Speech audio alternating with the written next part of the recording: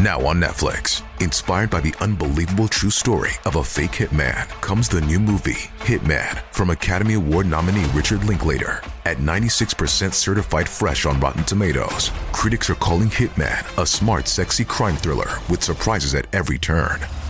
Starring Glenn Powell and Adria Arjona, Hitman. Now playing on Netflix and in select theaters. Rated R.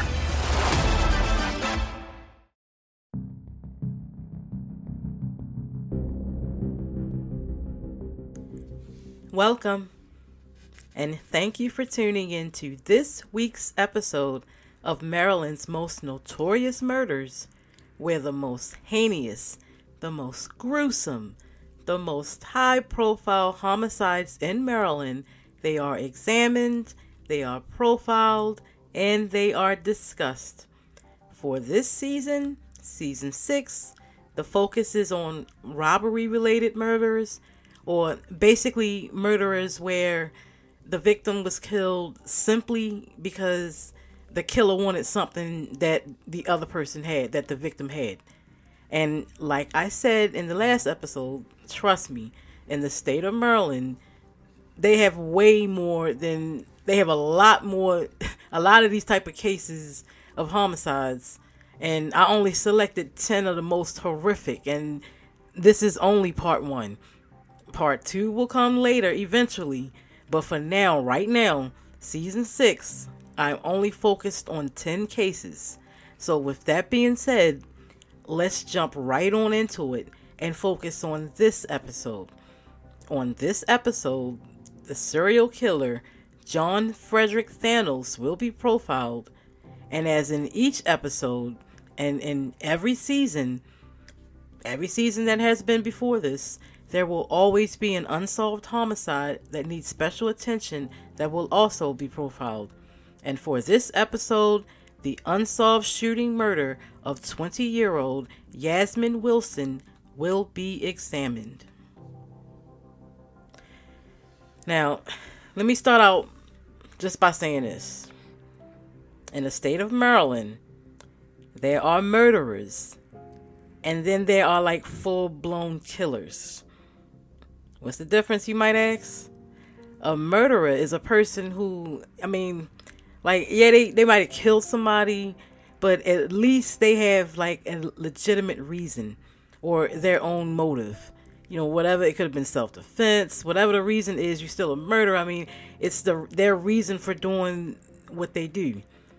No matter how crazy the reason may seem, most murderers, they do have, some form of remorse or regret, at least later on in life, at least eventually, they do have a little bit of remorse.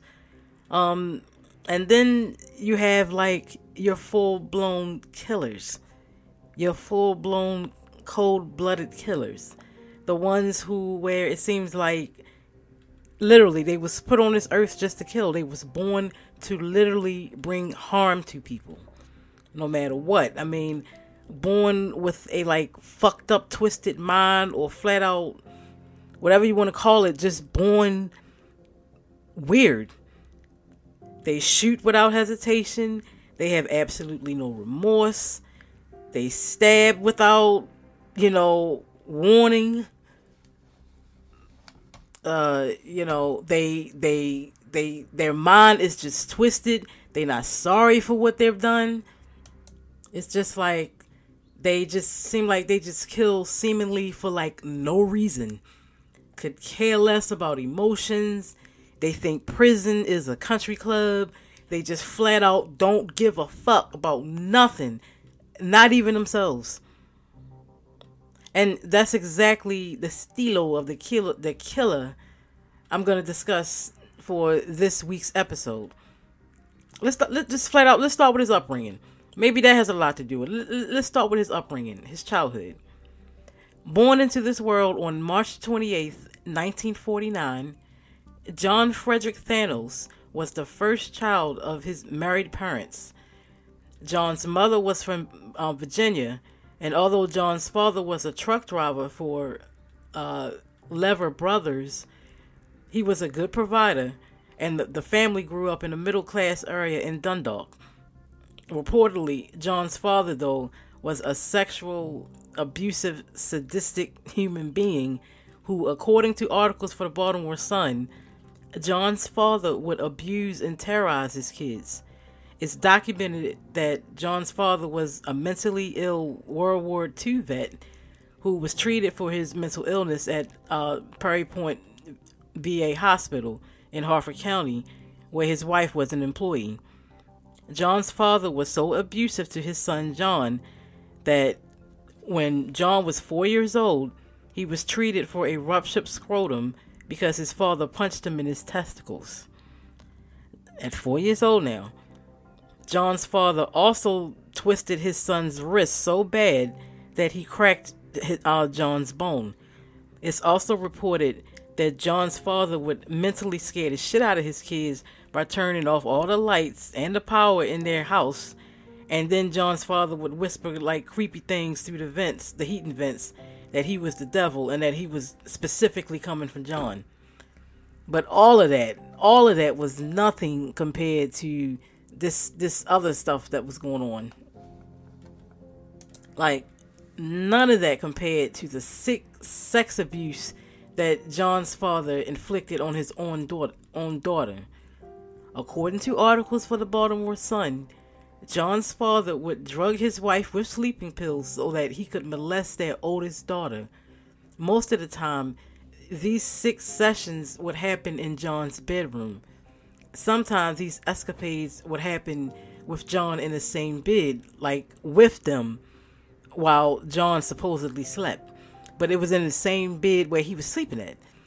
And he said that there would only be a blanket between them, and John and his sister would have to endure the abuse that was inflicted on them by their father. And in a way, it was kind of like John was being abused too if he had to witness this. Known as Freddie as a kid, John's father eventually thought that John was being in the bed was just like too much, and John was getting in the way. So as John got older and he began to realize what his father was doing, and his father knew that he began to realize what he was doing by being right next to them, John's father would lock his son out the house so that he could molest his daughter in peace. And John's mother supposedly knew little, if anything, about what was going on between her husband and her daughter. Although young John was already showing signs of, delinquency, at just 12 years old, John started getting into big boy trouble. At just 12 years old, not even a teenager yet, John got expelled from school. Not suspended, but expelled. And it takes a lot to get expelled out of school, for the record, and especially in Maryland. Kicked out for setting, and this is for setting off a homemade bomb on school grounds. Now, that is something that'll get you expelled. A complete and big no-no. I mean, because of that, John got labeled as unteachable or ungovernable, which is the same thing, and sent to Boys Village in Prince George's County, where he began to run away from there repeatedly. During one of John's juvenile detention stints, John was evaluated officially by psychiatrists who labeled him as a highly disturbed teen with obvious paranoid traits who could be dangerous to people. And they all agreed that they basically recommended that he get intensive psychiatric treatment. But with John, that went in one ear and out the other. He was like, no, psychiatric treatment, no. Because John kept running away from Boys Village, he got sent to the Maryland Training School for Boys in Cub Hill, but John managed to run away from there too. This time, at 15 years old and out on the run, John stole a car, wrecked the car, got caught, and in May of 1964, the 15-year-old John started serving his first adult prison sentence and was sentenced to real time as a 15-year-old at the Maryland Institute for Men in Hagerstown. Now, 15 years old, stolen car charge, adult prison.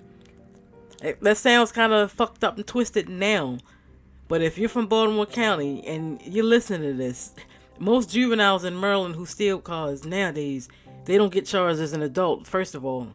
even if it is like not your first offense. But John Thanos, if you remember, plus check this out, if you from Baltimore and you remember John Thanos, then you remember what he looked like. You know, if you listen to this, you remember like he was only like 120 pounds, 5'7", with long hair, and in an adult prison in the 1960s. You already know what happened. Do the math. I mean, according to articles for the Baltimore Sun, during John's 2-year prison stint, he managed to set fire to his tier. He managed to break out a window in his cell, get into fights with other inmates. He would deliberately break the rules over and over and over again and be an all-out bitch to everybody so he could be put in isolation deliberately on lockup away from the other inmates. But at the same time, John got put in isolation or lockup for allowing 2 other inmates to have sex with him.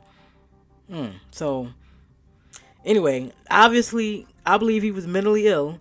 The doctors and the shrinks in the prison started giving him Metarol, whatever that is, Metaril, and they tried to control him and keep him in line and keep him sedated because basically, you know, they had nothing else to do with him. It was nothing else they could do with him but to keep him sedated. After serving his 2-year sentence, John was released from prison. But in October of 1969, John was arrested and convicted for raping and beating a woman in Rosedale. And this time, at his sentencing hearing, John, he zapped out and he threatened the judge before the judge gave him 21 years in prison. Diagnosed with borderline personality disorder, by the time John reached his late teens to early 20s, John had already started wearing women's makeup, women's clothes, and his mugshot from the 70s show him with like makeup, earrings, and long hair and lip gloss, and his hair was braided like into these 2 like Pippi Longstocking looking like pigtails or whatever. John did manage to escape briefly in 1971 while he was serving his sentence for the rape charge, after he hid into a laundry bin and rode out of the prison van on a laundry truck.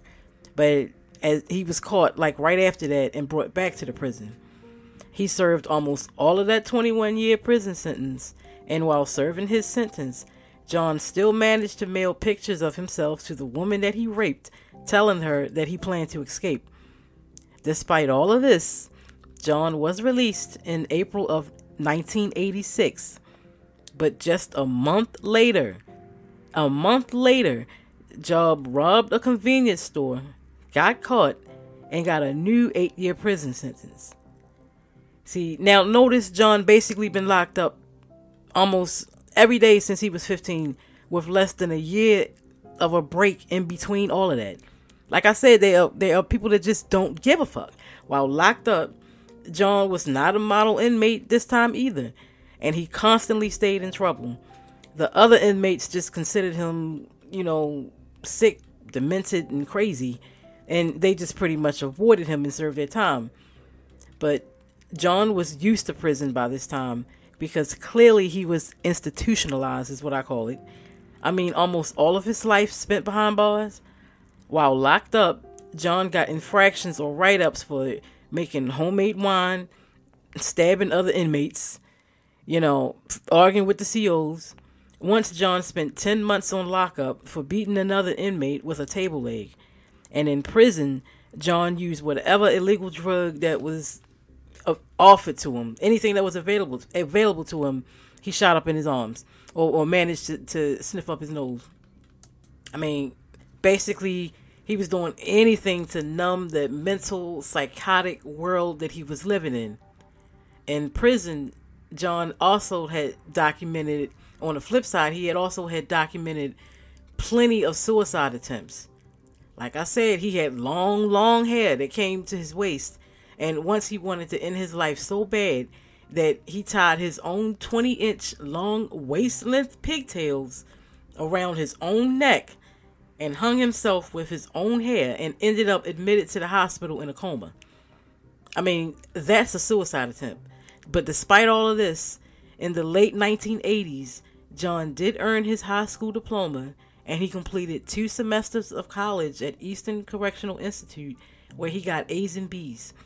John loved to write, and some of the stuff he wrote was, in his own words, "Around here, I'm known as the Hound of Hell.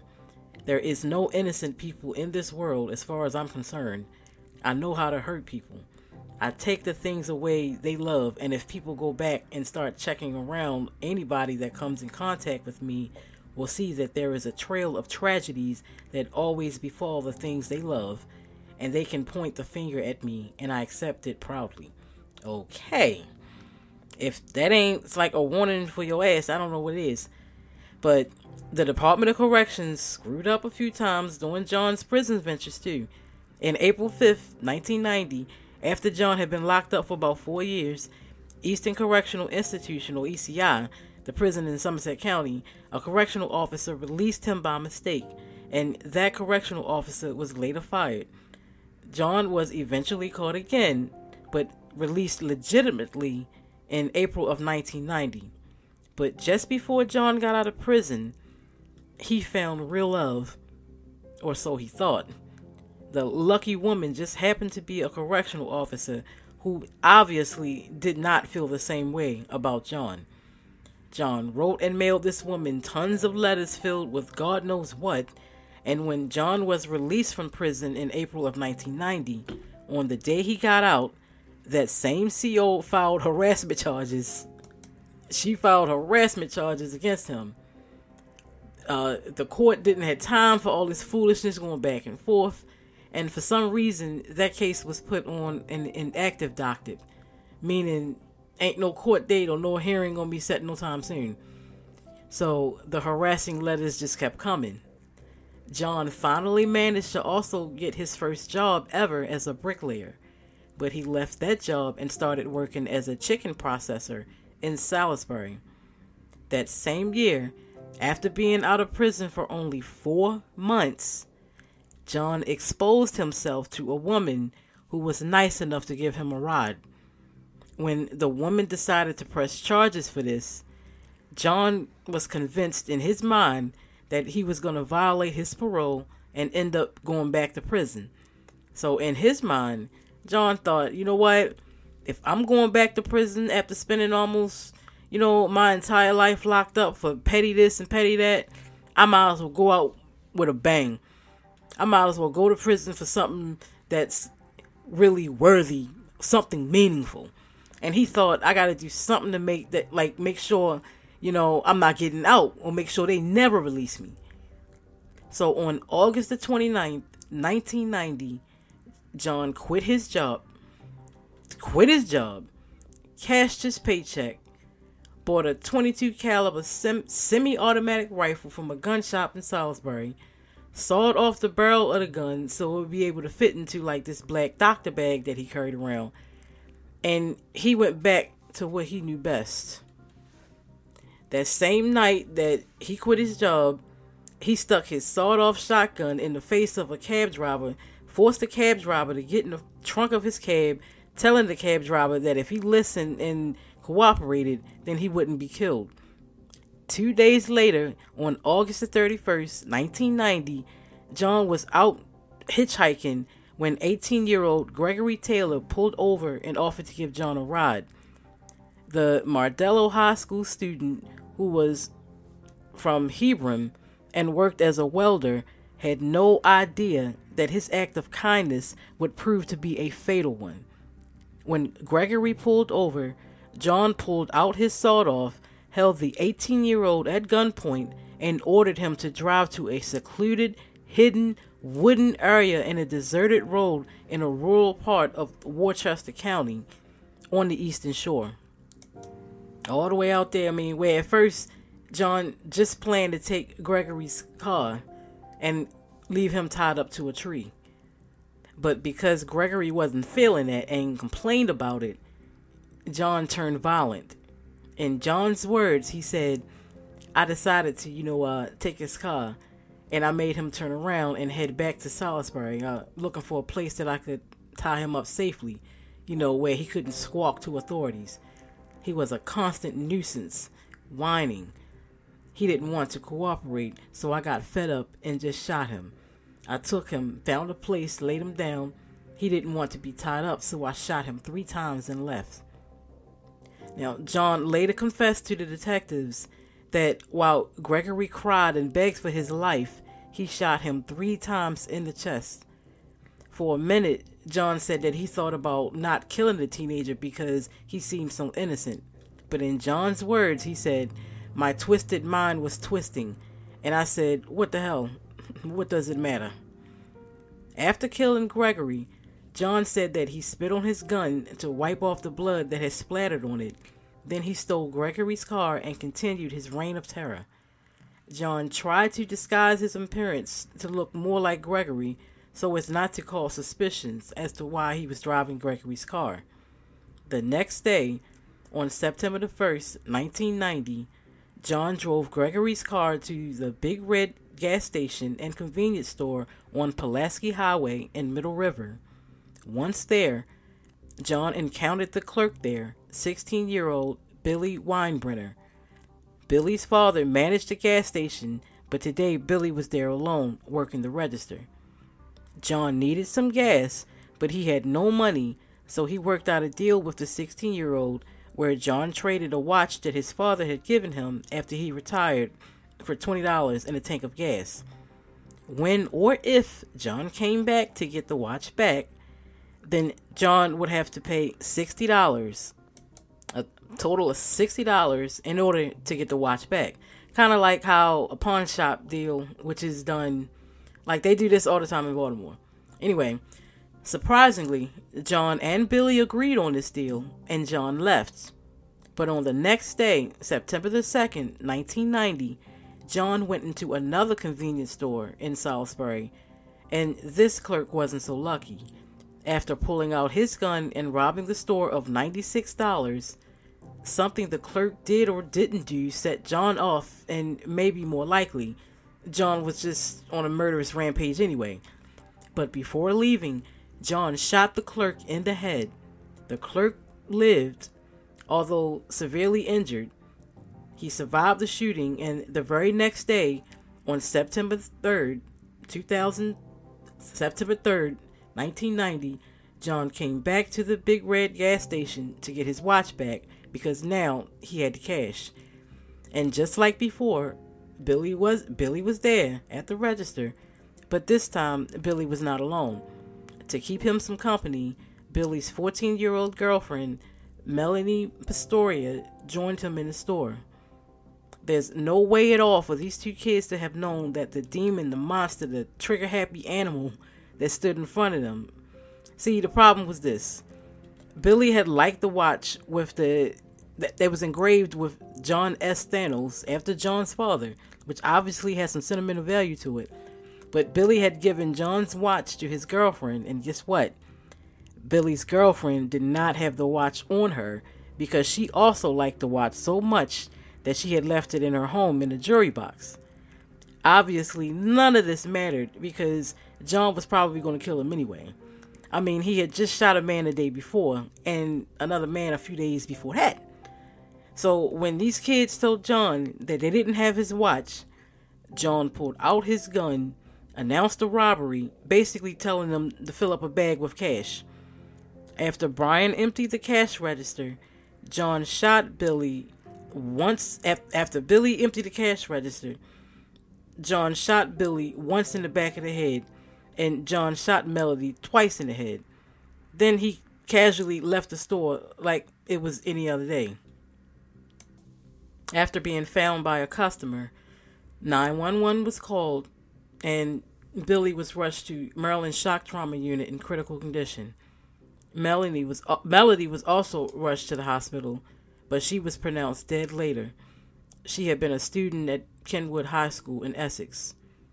Meanwhile, after killing Billy and Melody on the evening of September the 4th, 1990, Salisbury police saw John driving north and they vaguely saw that he matched the description of the person who just committed a robbery of 2 area stores. And these cops put their lights on and they pulled John over. John did pull over and slow down a little bit, but as the cop got out and started to walk over to John's car, John started shooting at the cop's car like a real life scene from a Wild Wild West movie. I mean, of course, the cops, what you think they're going to do? They shot back.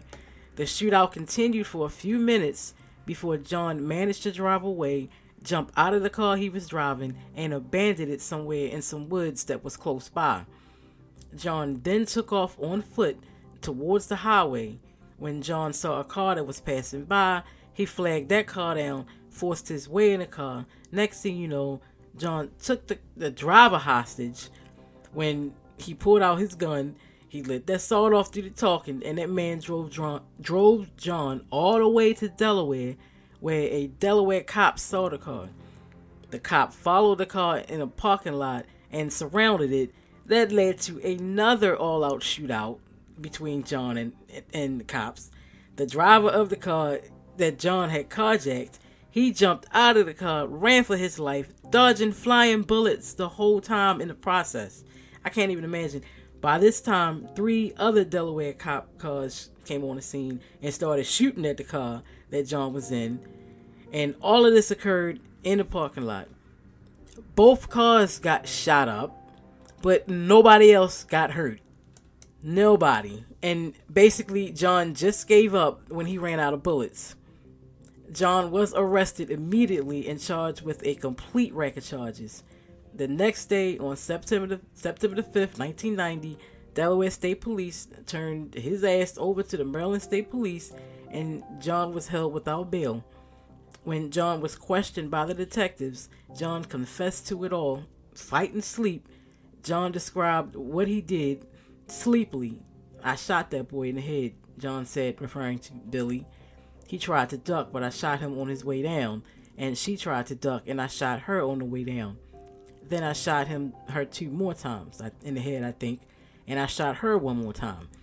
Blood splattered on the gun and a little bit on me," John calmly continued. Like, wow. Back at Shock Trauma in Baltimore, on September the 9th, 1990, Billy lost the fight for his life and passed away. The injuries from the shooting were just too massive. John had 3 separate trials, and each one was a spectacle. John changed his plea to not guilty, and in March of 1991, John's 14-day trial consisted of the first shooting, the shooting where the convenience store clerk got shot in the head but lived, convicted. The jury only took 20 minutes to find John guilty of first-degree robbery. Like, why are we doing this? For this one, the judge sentenced him to 50 years in prison. Next came the homicides, and he knew he was done. But he hated his lawyers, and he represented himself doing that. But before we go back to trial for that, the one he got sentenced for the kidnapping of when he forced him to drive him to Delaware, he got 50 years for that. And like I said, when he faced like his murder trials, he was like, fuck it, and decided to represent himself. So he took the stand in his own defense. What a disaster. What a mess.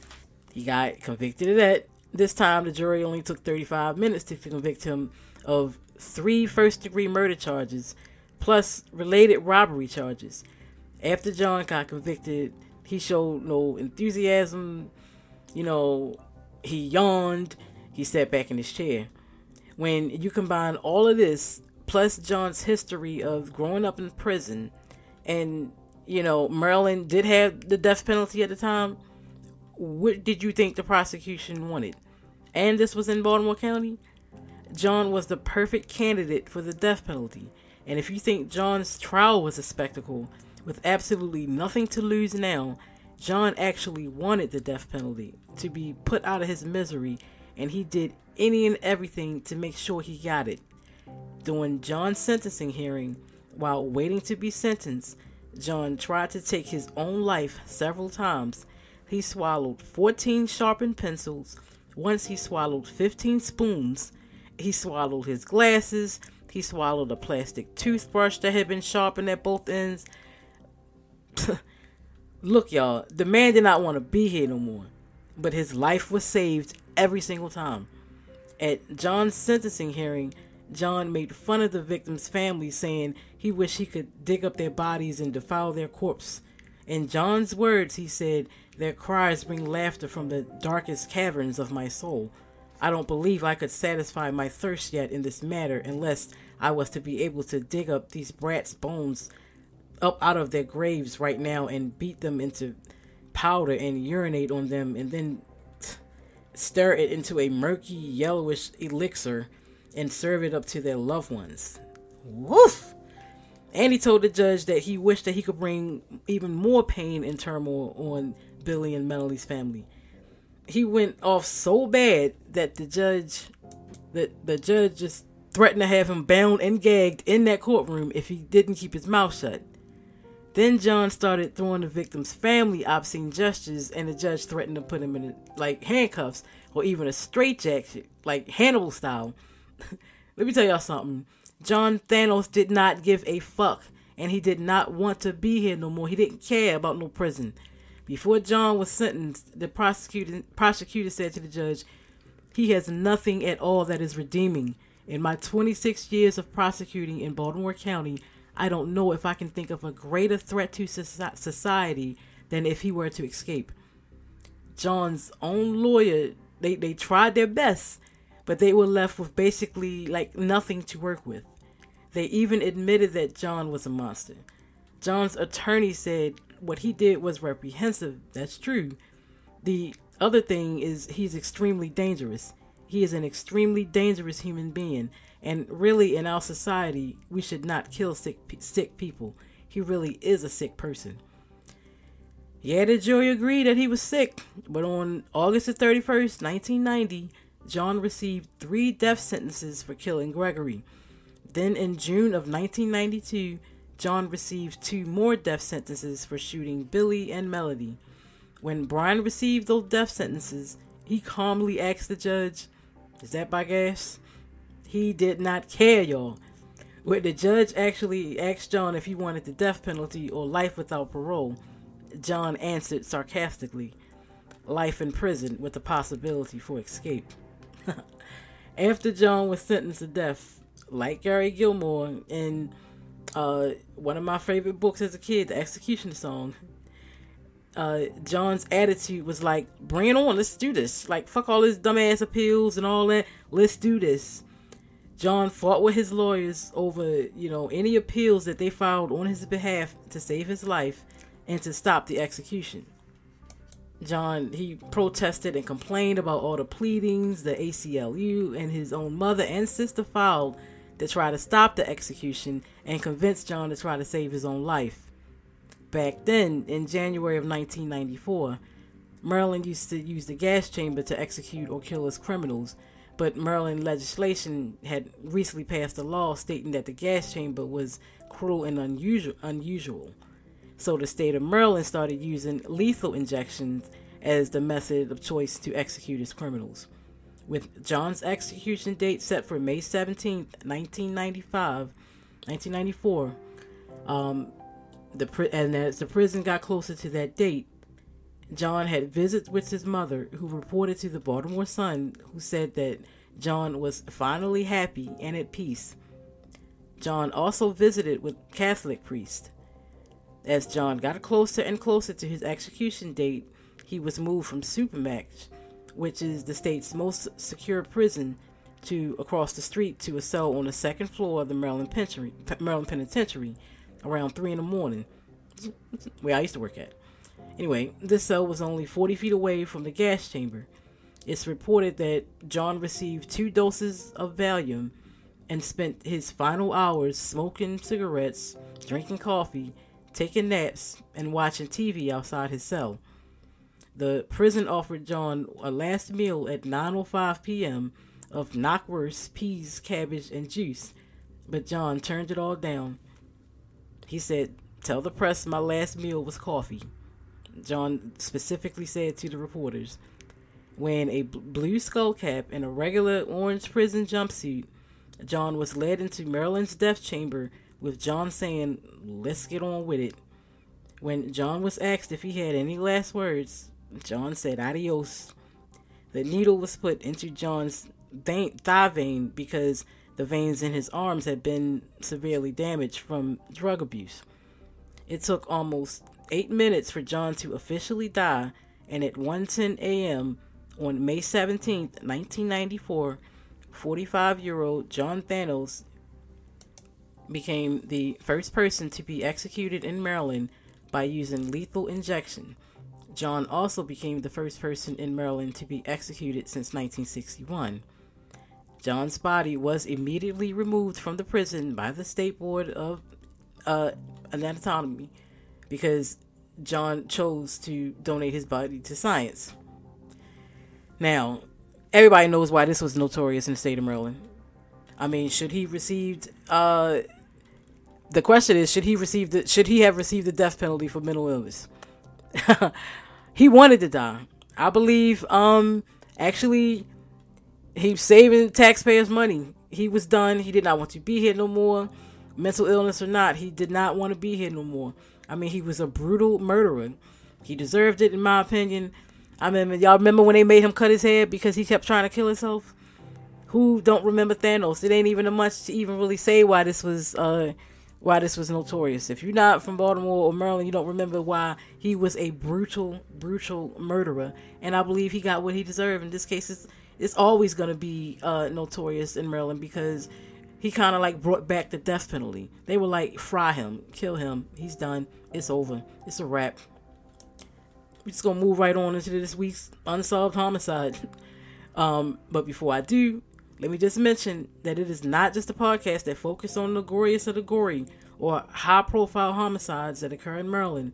On this podcast, the portion is always going to be dedicated to victims where nobody knows what happens, where nobody is telling what happened, where a victim was literally here one minute and then gone the next. And you'd be surprised at the number of people that were killed and friends and family. They have a feeling that they know who killed their loved one, but because they can't prove it or they don't have no evidence, they don't know how to go about getting answers. They don't know how to go about getting justice for the victim, and they still left with tons of, unanswered questions, unbelievable grief. And it's like the victim died all over again. It's hard to just move on with your life like that when you got so many unanswered questions. You expected to move on, pick up where you left off, hope that the detectives would just do their job, and then hope that the justice system is going to deliver you some sort of justice that can come close to the feelings that you experience when you lose a loved one to homicide. Getting justice in the state of Maryland don't happen a lot. And to be blunt, detectives are kept busy with homicide cases that already have clues and evidence and witnesses. But what about the homicide cases that don't have clues? What happens to all of these homicide cases? With no clues or help or tips or evidence, these cases are eventually labeled as cold cases and put on the back burner, so to speak. And to be honest, nothing really ever happens until evidence falls out of the sky. On this podcast, every single unsolved homicide needs attention, no matter what the victim did or didn't do. Everyone needs justice. I mean, last I checked, nobody's perfect. So with all that being said, and especially since on season 6, all of the unsolved homicides being women, we're going to get right into this one for this particular episode. On Wednesday, July the 3rd, 2019, around 8:47 p.m., 20-year-old Yasmin Wilson was walking in the 400 block of North Rose Street near Orleans Street in Southeast Baltimore. She was minding her business, pushing her 1-year-old daughter in a stroller when she was shot in her upper body. Shot in front of other kids on the street, Yasmin, known as Yazzie to her friends and family, was rushed to an area hospital, but she died shortly after. This was a particularly bloody week in Baltimore, Murderland, and Yasmin was just one of 8 women that were shot in all separate shootings in Baltimore City alone. People that's not from Baltimore, seriously, they don't believe me when I say this is literally almost like a shooting a day in Baltimore, and not all of them make the news. Not all of them make Murder Inc. But in this case, according to articles for the Baltimore Sun, Yasmin, she loved rap music, making people laugh, and she loved eating. She was fiercely protective of her daughter, and she was a feisty woman. Her mother released a comment to Fox that said, Yasmin had a wonderful heart. People watch your children, cherish your children, because they could be here 1 minute and gone the next.